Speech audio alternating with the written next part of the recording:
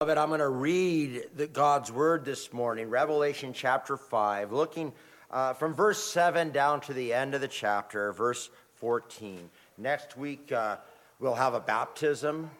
And then the following week, we'll get into chapter 6, which is a very interesting chapter. But for now, we have chapter 5, a tremendous chapter that should build us with faith and with adoration. Listen now as I read these words of the Holy Scripture, God's very inerrant holy word. And he came and he took out to the right hand of him who sat on the throne. And when he had taken the book, the 4 living creatures, the 24 elders fell down before him, or before the Lamb, each one holding a harp and golden bowls full of incense, which are the prayers of the saints. And they sang a new song, saying, "Worthy are you to take the book, to break its seals, for you were slain and purchased for God with your blood men from every tribe and tongue and people and nation, and you have made them to be a kingdom and priests to our God. They will reign upon the earth." Then I looked and I heard the voice of many angels around the throne, and the 4 and the living creatures and the elders, and the number of them were myriads and myriads and thousands of thousands, saying with a loud voice, "Worthy is the Lamb that was slain to receive power and riches and wisdom and might and honor and glory and blessing. And every created thing which is in heaven and on the earth and under the earth and on the sea and all things in them, I heard saying, to him who sits on the throne and to the Lamb be blessing and honor and glory and dominion forever and ever." And the 4 living creatures kept saying, "Amen." And the elders fell down and worshiped. Amen. So ends the reading of God's word. Please be seated. You can see the excitement that is building up in these words at the end of Revelation 5. But let me ask you a question. Have you ever found yourself yawning after you see someone else yawn? Or when someone smiles, do you smile back? I remember it wasn't that long ago. I was watching here in the congregation 2 people talking, and one person folded their arms, and soon I saw the other person fold their arms. Psychologists actually have studied this phenomenon of mimicry. And they say that people mimic others when they see them yawn or when they smile or cross their legs or their arms. They do so because that mimicry actually helps create a deeper bond, a deeper relationship with others. Well, chapter 5 closes by describing how the worship and the praise of the 24 elders led to the whole host of angels giving praise to God and to the Lamb also. And then as the angels join in that chorus of praise to honor God, every other creature followed them in worship. Just as one yawn led to another yawn yawning, another person yawning, so heavenly praise is contagious. One group follows another group, who follows another group, who follows another group, all giving praise and honor and worship to the living God and to the Lamb on the throne. And by the way, beloved, this is one of the great reasons why public worship is so necessary in our lives. I'm sure from time to time you may have felt something like this. You came to church tired and worn out. Perhaps you came dragging because you're lonely. And you're feeling defeated or deflated or defiled, and you just not even sure you want to be here, but you come. But as the congregation lifts its praise to God, you are soon lifted up yourself, and your heart is filled with praise. We see something of this heavenly worship in our own worship here. And we ought to imitate it so that we might be conformed more and more to heaven itself. But looking again at the songs of chapter 5, we hear how the Lamb is worthy to be glorified, honored, and worshiped. That's an interesting thing.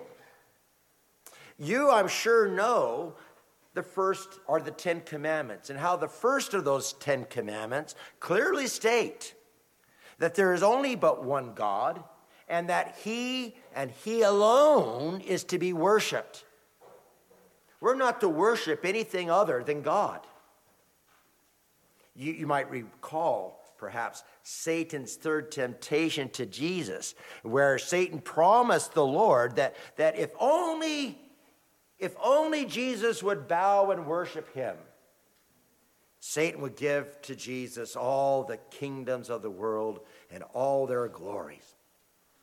And you remember how Jesus resisted him by quoting the scriptures? And remember what he said? Go, Satan, for it is written, you shall worship the Lord your God and serve him only.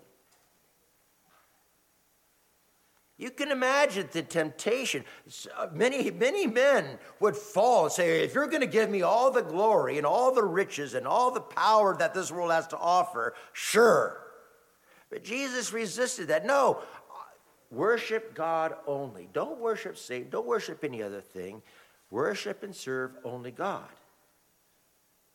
Well, we've seen in chapter 5 how the Lamb was every bit worthy to be worshiped as is God the Father. To him who sits on the throne and to the Lamb be blessing and honor and glory and dominion. God and the Lamb are brought together as one. The Lamb is equal to the one who sits on the throne.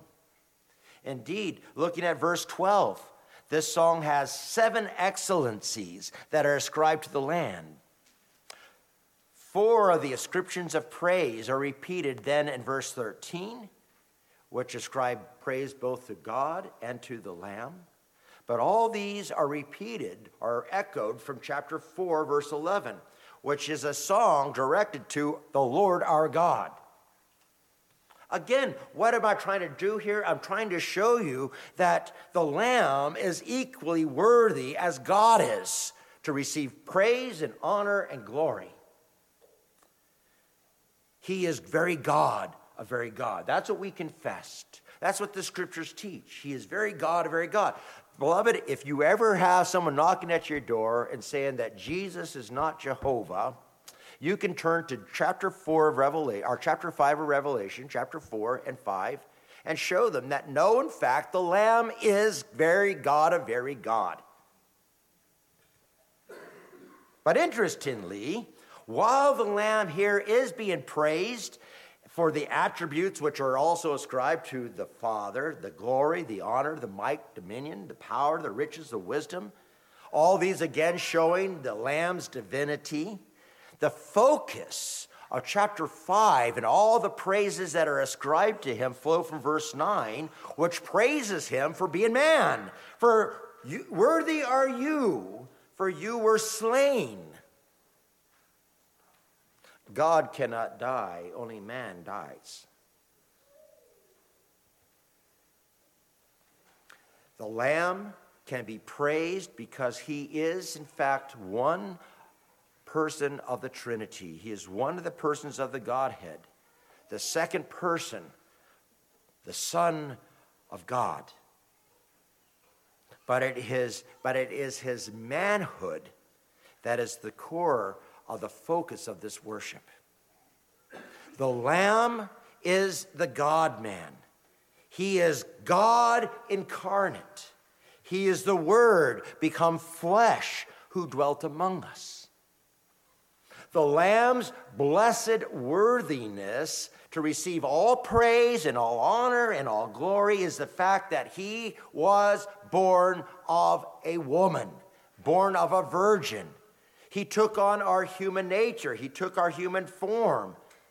And in this human flesh, he obeyed God perfectly all the way to his death on the cross. Now, this is not just a doctrine that's found here. It's found actually throughout the scriptures. But there's a tremendous hymn of praise in Philippians chapter 2 concerning this. In verses 4 and 8 of Philippians 2, it declares, although he, speaking of the Son, speaking of the Lamb, speaking of Jesus, although he existed in the form of God, he did not regard equality with God something to be grasped. But he emptied himself, taking the form of a bondservant, and being made in the likeness of men, being found in the appearance as a man, he humbled himself by becoming obedient to the point of death, even death on a cross. Now, that's an amazing statement.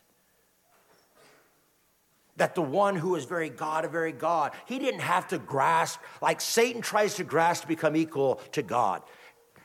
Jesus, the Son of God, never had to grasp. He already was God from all eternity. But he emptied himself of his glory, as it were. He emptied himself of his prerogatives, taking the form of a human. And as a man, he became a servant. As a servant, he became obedient to death. Down, down, down, down he goes. Now, it's interesting. If you've ever studied church history, you would know that there are a tremendous amount of heresies centered on the person of Christ, as you would imagine. We don't have time to go through them all this morning. Don't worry, we're not going to do that. But I will say this, that the earliest heresies concerning Christ were not focused on his divinity, but on his humanity. Isn't that something?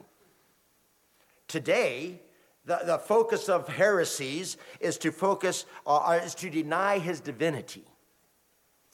But in the first couple of centuries, it was Jesus' humanity that was denied. They all accepted him as being God. They just couldn't accept him as being fully man. In fact, the Apostle John, who is here witnessing these things in this vision, John the Apostle, he encountered a heresy which we now call Docetism. This is one of those heresies that taught that Jesus only appeared to have a human flesh. His humanity was only an illusion because, you see, God being holy, God can't touch human flesh. And so his human flesh was not real. It was only an illusion. But John, in his second epistle,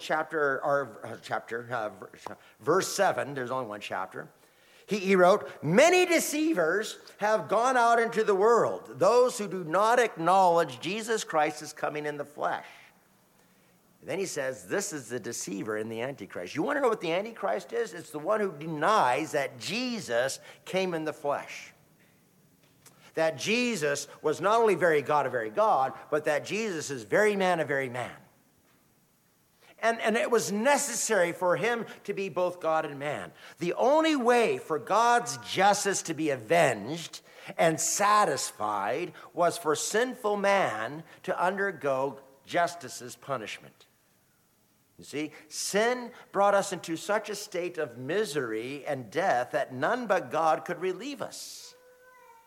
Again, though, only man can die. Or to put it maybe in another way, the debt we owed to God was so great that really only God could pay it. But it was a debt that only man had to pay. You see, this is a great dilemma, isn't it? How does God save a sinful humanity while himself remaining just and holy and righteous? That's the dilemma. Now, we talked about this earlier. But you see how necessary it was that our Redeemer be both fully God and fully man. He had to be man in order to die our death. But he had to be God because only the power of God could provide an infinite atonement. And as the Son submitted to death in his human nature, his divine nature vanquished death. 2 Peter chapter 2 and verse 4 declares this: God did not spare angels when they sinned, but cast them into hell and committed them to the pits of darkness. Did you hear this? Angels sinned against God. But God didn't spare them. God didn't save them. He cast them into the pits of darkness. Our Lord didn't come from heaven to save angels, but he endured the common curse that we endure as human beings. This is why Peter also said that angels marvel to look into this gospel, to understand this gospel. The Son of Man suffered our infirmities, and he prevailed against all the temptations that you and I go through, but without sin, without corruption. And so he can sympathize with our weaknesses. He can understand our infirmities and our temptations. But he also has the power to overcome them. You see what's being declared here?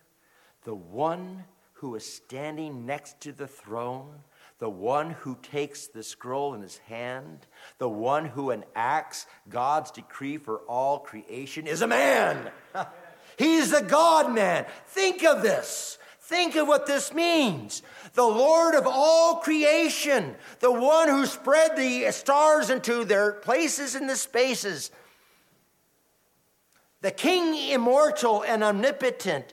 This one is man. He understands, he sympathizes with you because he became like you, sharing in your humanity. The one who is at heaven right now, with all power and authority, is a man. This news of his humanity reveals some very important things to us. First off, we need this revelation that God became man. Why? Because we're so prone to justify ourselves, aren't we? 1 John chapter 1 verse 8 says, if we say we have no sin, we are deceiving ourselves and the truth is not in us. But here's the thing. I have never met anyone, everyone I've ever talked to has at least admitted to being imperfect. No one I know has ever said, oh, I'm perfect. Sometimes I act like I am, but I'm not. But here's the thing. Well, people say, well, I'm not perfect. No one wants to admit to being a sinner.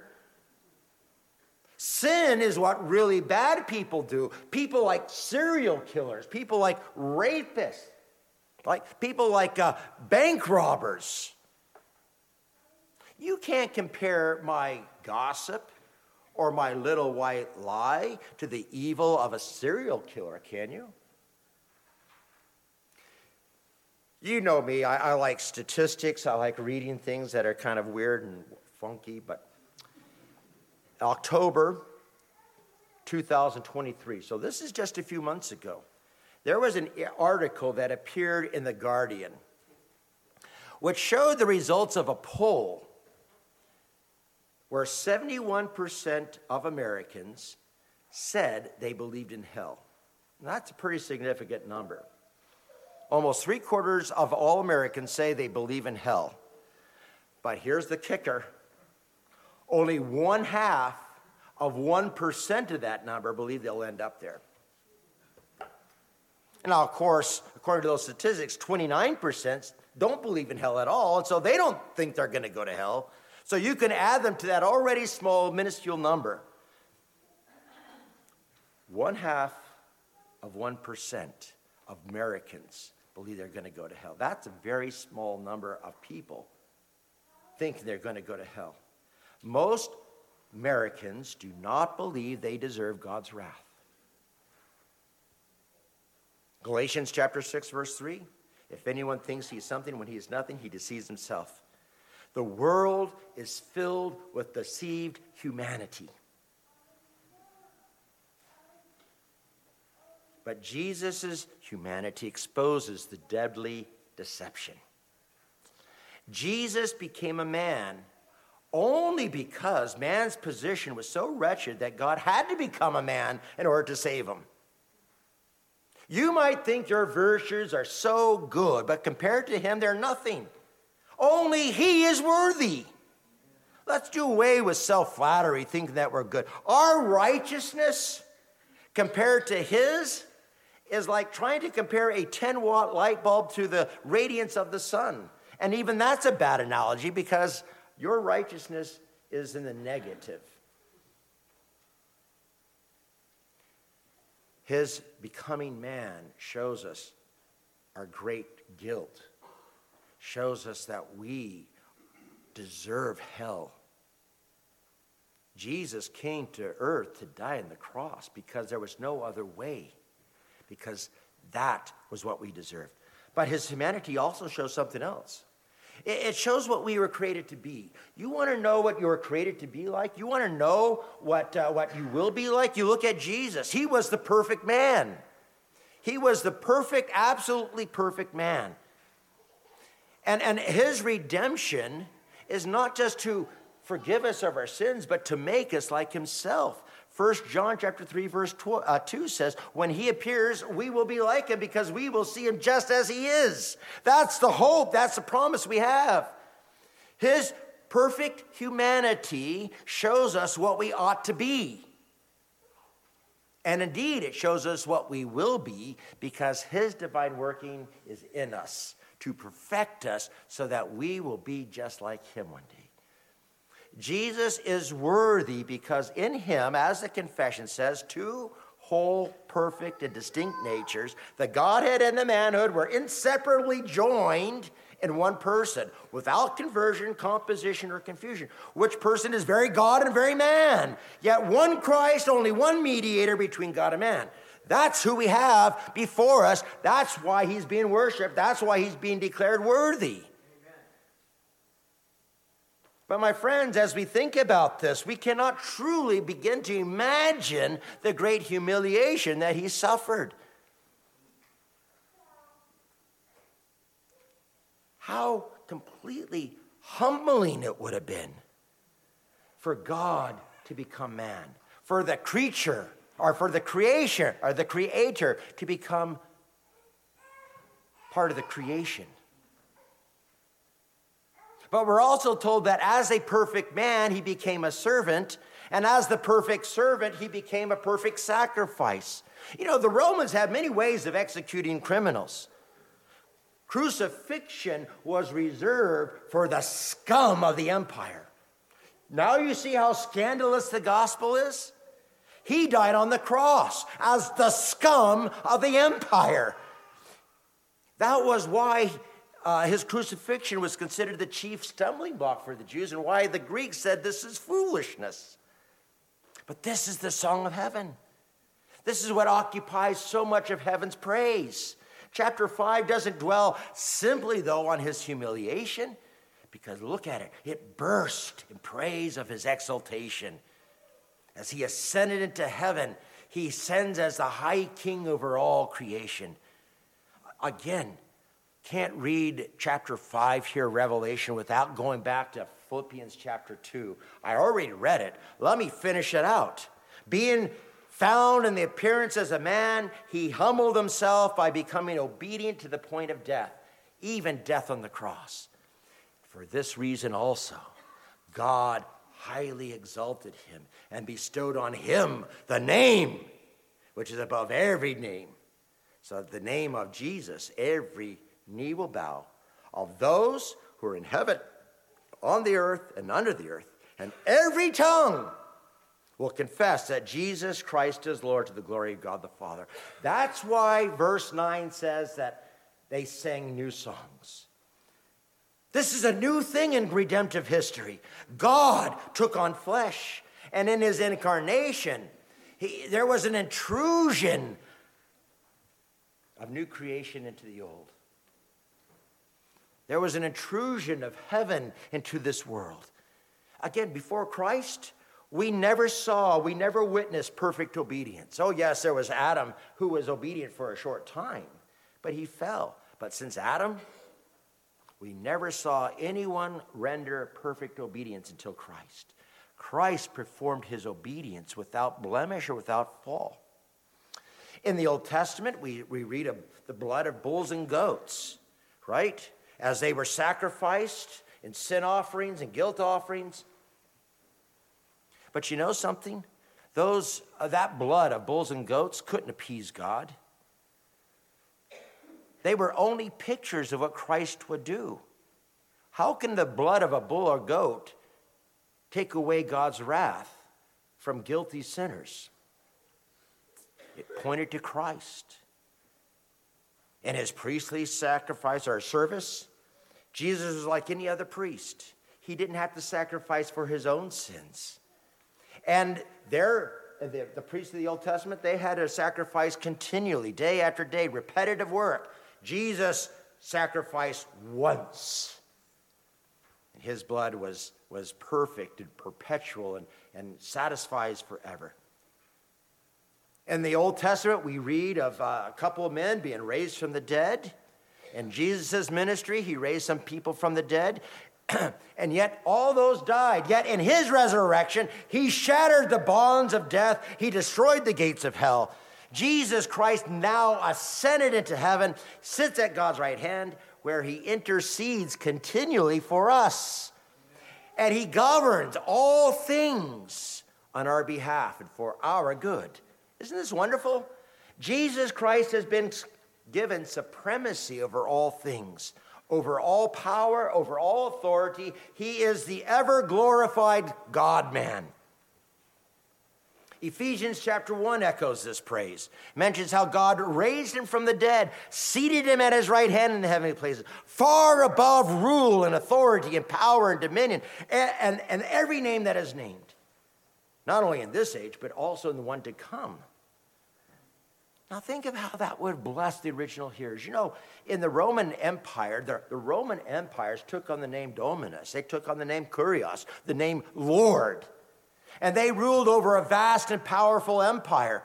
Roman influence was so pervasive and so strong that anyone who dared challenge it was persecuted and put to death. But Jesus is the true Lord. And with the Father, he has the power and the riches and the wisdom and the might and the honor and the glory and the blessing. His kingdom is a dominion forever and ever. Where is Rome today? It's long. You can go to Rome, you can walk around the ancient ruins, but that's all they are, ruins. Long gone. Jesus still reigns. Verse 13 shows how every created thing that is in heaven and earth, under the earth, on the sea, and everything else in them, bowed and confessed to him who sits on the throne, to the Lamb, blessing and honor and glory and dominion. Every creature will acknowledge his supremacy over them. Not just the poor, not just the weak, not just you and me, not just the powerful kings that rule over the earth today, but even those spiritual forces, those demons that men worship as gods, they will bow their knee to Jesus. All those rulers who terrify people with pomp and circumstance, with their claims of power, of life and death in their hands, their capability to conquer by the sword, all those pagan gods that fill people with the fear of death, they're all vanquished under his feet. And all will give a confession of defeat. Blessing and honor and glory and dominion belong to you, not to me. Jesus Christ is above all things. He reigns to the end of the earth, conquering not by the sword, not by display of pomp, not by promises of prosperity and security, but by the preaching, oddly enough, of the cross. Oh, dear friends, perhaps you have been bowing your knee to some other Lord. Revelation 5 shows us that only he is worthy of your loyalty. Perhaps you have given your love and your devotion to your careers or to your finances or to your friendships or your romances or your academics and your sports and pleasures of all kinds. No other Lord can give you life and peace like Jesus can. He alone has the title that is above every other title. He demands your allegiance. Will you give it to him? Nothing else is worthy of dominion over your heart but him. We were created to worship God. And only he is able to bring you to the goal of that creation. Now listen, God's redemption is not to return us back to Eden. His goal is to raise this cosmos into a new heaven and new earth. And only Jesus Christ can do that work. Every knee will bow to him. Some will do it willingly. Some will do it by force. Now, those who come to him today in faith will joyfully sing the praise of his name for all eternity.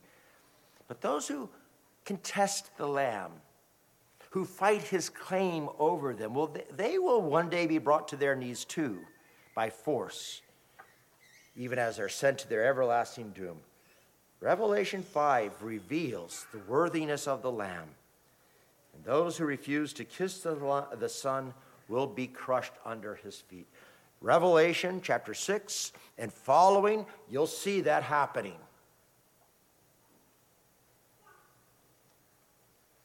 But when the redeemed call him Lord, this is something. This means in part that he owns you. You know, verse 9 says that he purchased us for God with his blood. You know, remember how 1 Corinthians 6:20 says that we have been bought with a price. Therefore, because we are bought, we should glorify God in our bodies. My friends, today I want you to hear this. I want you to believe this. He deserves far more than what we give him. I got to admit, I'm not the biggest fan of C.S. Lewis, but some of his writings are quite good. But one of his books, The Weight of Glory, I think is the best thing he ever wrote. And in that book, he said, it would seem that our Lord finds our desires not too strong, but too weak. We are half-hearted creatures fooling around with drink and sex and ambition when infinite joy is offered us. Like an ignorant child who wants to go on making mud pies in a slum because he simply cannot imagine what is meant by the offer of a holiday at the sea. And he ends that by saying, we are far too easily pleased. The scriptures tell us that we can't even begin to imagine all that God has prepared for us in the new creation. But we get a foretaste of it, don't we? Even as we gather for worship. In verse 14, as we close, we see the four living creatures with their many eyes, those many eyes representing their vast knowledge of things. What do? They continually say amen. Amen to the praise that's given to the worship, to the Lamb, to the one who sits on the throne. The royal elders who received the redemption of the Lamb could do nothing more than to fall down and worship. Again, this is showing us that the greatest thing that you can do is to acknowledge the lordship of the Lamb, the God-man, the incarnate God who died and rose again for your sins. To worship him. That's the greatest thing. When you come here Sunday by Sunday, my friends, you are entering into this holy and glorious worship that's already going on in heaven. We participate by faith in that heavenly worship, even as we meet the risen Lamb, the King, Jesus Christ. This is why our worship service is not a spectacular performance. You can go to some churches, and you'll have a loud band playing, I guess, music. Lights blaring and flashing all over the place. All to do what? To bring you into an emotional exuberance. And by contrast, people say that our worship here is boring. But here we're looking at how the worship of the Lamb should at least follow the heavenly pattern, where reverence and awe of the Lamb is the center of our worship, not our emotions. You know, I will tell you something. I'm coming up to 34 years of being married. And I still, from time to time, look back and I remember my wedding day. It was a very blustery day. Wind was outside blowing. The day before, torrential rains. But that day, I was standing up the front of the church, dressed in my kilt, my best man in his kilt, and it was a glorious time. Then, the music started. The back doors opened, and I saw my bride.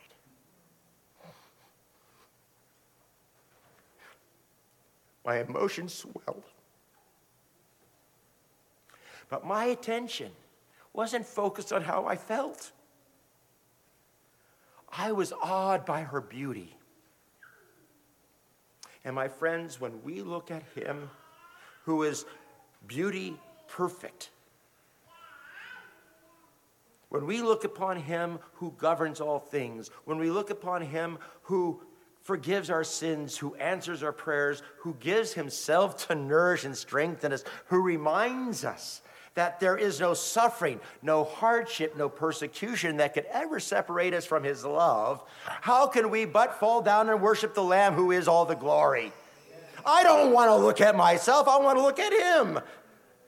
The more we focus on him, the less we focus on ourselves. And that contagiousness of heavenly worship will increase our awe of him. In these few verses, we get a glimpse even of our own destiny. And it's glorious.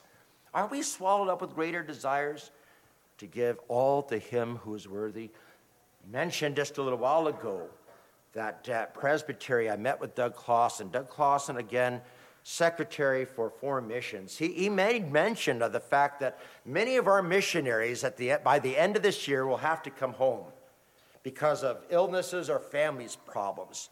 And the problem is that, and as I was talking with him individually, he mentioned that problem with the NAPARC churches, the PCA, the RPCNA, the URC, the Canadian Reformed Church, the ARP, the RPCUS, all these churches are having the same problem that we in the OPC are having. What is that problem? We can't get men to go out into the mission field. No one wants to do it anymore. They're having a hard time. We're having a hard time finding faithful men to fill pulpits. Why is that? Why do you think that is? I think it's because we're not seeing the worthiness of the Lamb. We have lost the sight of his glory and of his majesty. We're so busy taking care of ourselves. He was talking about how many women, mothers, have said to him, to Doug Clausen, I'm not going to pray that my son becomes a missionary. I don't want to lose him. I don't want my son to become a pastor because I know that he's going to suffer, and I don't want that for him. Well, and the church dwindles because we have a lack of vision of the glory of God. We're going to be building a building. It's going to cost money. It's going to mean sacrifice. Do you have a vision of God's glory? Do you see that the Lamb is worthy more than your own houses? More than your own careers?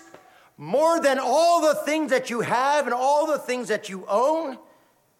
We don't want to suffer for him. We don't want to live for him. We don't want to endure for his sake. We don't want to lay down our lives for him. Why is that? Because we haven't seen the glory of the Lamb.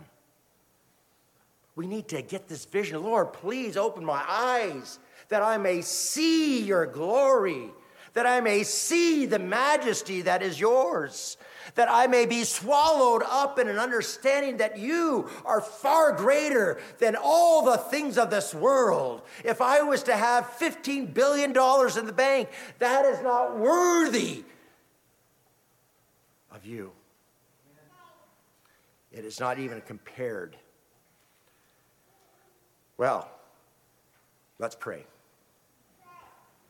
Our Father, we come to you because you are the great God. Worthy are you, O God, the one who sits on the throne. And worthy is the Lamb who stands at your right side. Your Son that you sent to the world to redeem us. And Lord, we consider your glory. We consider your majesty. We consider who you are.